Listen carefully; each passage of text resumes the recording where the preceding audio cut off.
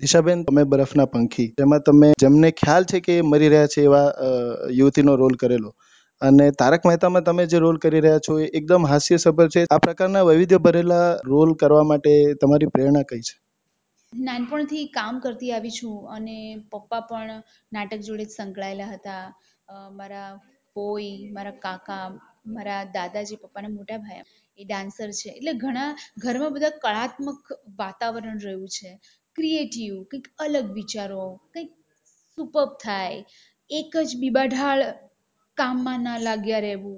મારા પપ્પાએ જીવનભર નોકરી કરી, પણ સાથે આ બધું કામ તો કર્યું જ હતું. પણ મારે મુંબઈ શિફ્ટ થવું હતું એટલે એમણે અર્લી રિટાયરમેન્ટ લીધું. પણ મારા પપ્પા એમ કીધું કદી નોકરી ના કરતી જીવનમાં, આપણને જેમ ગમે એમ કામ કરવાનું. દરેક માણસને ભગવાને એક સુંદર મન આપ્યું છે, જે રાત્રે સૂતી વખતે એને એમ લાગે કંઈક કોઈકને મદદ કરી હોય, કંઈક સારું કામ કર્યું હોય, તો રાત્રે એને એક થોડોક આનંદ આવી જશે કે આજે બસ આપણે મારું આ ઓફિસનું કામ હતું ને મેં બહુ ચીવટથી પૂરું કર્યું. આજે મને એક વસ્તુ કોઈકે આપી હતી પુસ્તક, એને મેં વધારે સારી રીતે બુક બાઇન્ડિંગ કરીને એને પાછી આપી.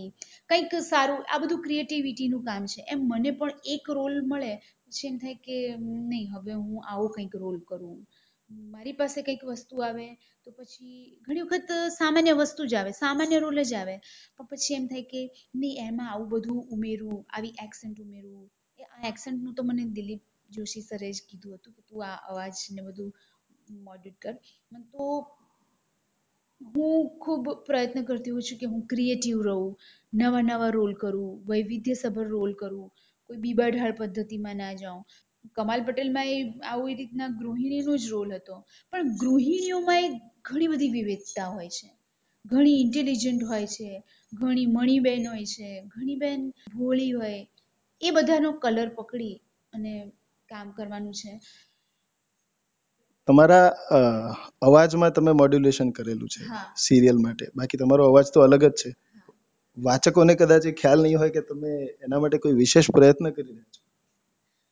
ના, મેં આવું એક પાત્ર જોયું હતું. એટલે એવું કહે છે કે કલાકારે ઓબ્ઝર્વેશન ખૂબ રાખવું, આજુબાજુ શું થાય છે એની પર નજર રાખવી. તો આ મેં ગોવિંદાજીનો એક ઇન્ટરવ્યૂ હતો ને એમાં મેં સાંભળ્યું હતું.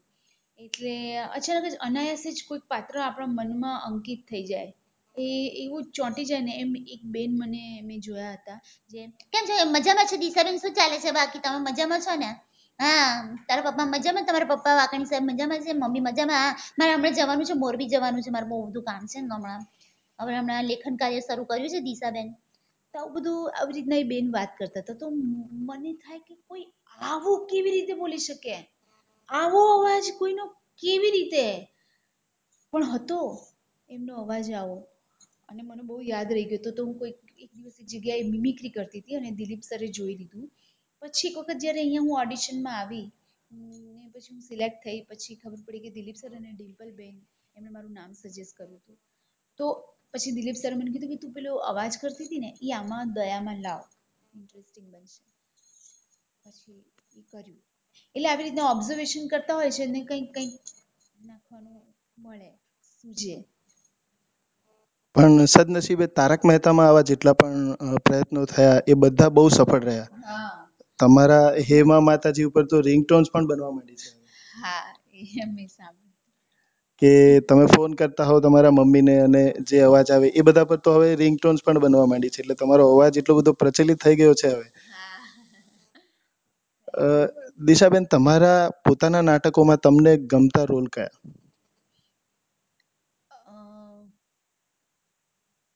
મને તો બધા જ રોલ ગમે છે એકચ્યુઅલી. અને મને એમ થાય છે કે હું બહુ નસીબવાળી છું કે હું એક્ટ્રેસ છું.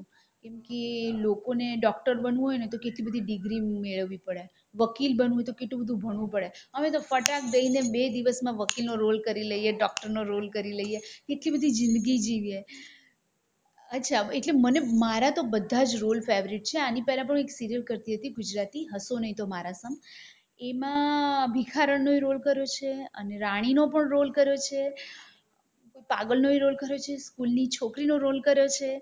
એ બધું જ ખૂબ ગમ્યું છે. પણ સૌથી વધુ મને મારા પપ્પાનું પ્લે લગ્ન કરવા લાઈનમાં હોય એમાં એક છોકરી પાગલ છે ને પછી ડાઈ થઈ જાય છે અને એમના વરને પણ સાજક કરે છે એવી રીતના સ્ટોરી છે, એ સારું લાગ્યું હતું. બીજું સીતાંશુ યશચંદ્ર સાહેબનું એક સપનું બડું શૈતાની, એક છોકરી ગામડાથી એના પપ્પાને મુંબઈ શહેરમાં મળવા આવે છે અને એ જોવા માટે આવે છે કે પપ્પા મારે તો એક્ટ્રેસ બનવું છે, જ્યારે એના મમ્મી પપ્પા સેપરેટ થઈ ગયા છે. પણ પછી એના પપ્પાને મળી રહે છે મન ભરીને, પછી કહે છે કે ના ના હું કઈ એક્ટ્રેસ બનવા નહોતી આવી, હું તો તમારી સાથે રહેવા આવી હતી થોડો વખત, પછી તમારા લગ્ન થઈ જશે પછી ખબર નહીં હું કેવો ટાઈમ આપી શકીશ. પણ બહુ જ અત્યારે મને બોલતી વખતે બહુ એવું થાય છે કે લાલી લીલા નાટક મારું હતું, એ પણ બહુ સુંદર હતું. બે બહેનો છે, સેમ્સ ટ્વિન્સ છે, પીઠથી જોડાયેલી છે. એમાં એકને અમેરિકા જવું છે, એકને અહીંયા પેઇન્ટિંગ્સ કરવા છે, એકને પરણવું છે, એકને નથી પરણવું, એ બધી જે દ્વિધા ને બધું હતું એ બહુ સુંદર સ્ટોરી હતી. તો આ બધા પાત્રો, અને તમે કીધું કે અમે બરફના પંખી, એ પણ ખૂબ સુંદર રોલ હતો.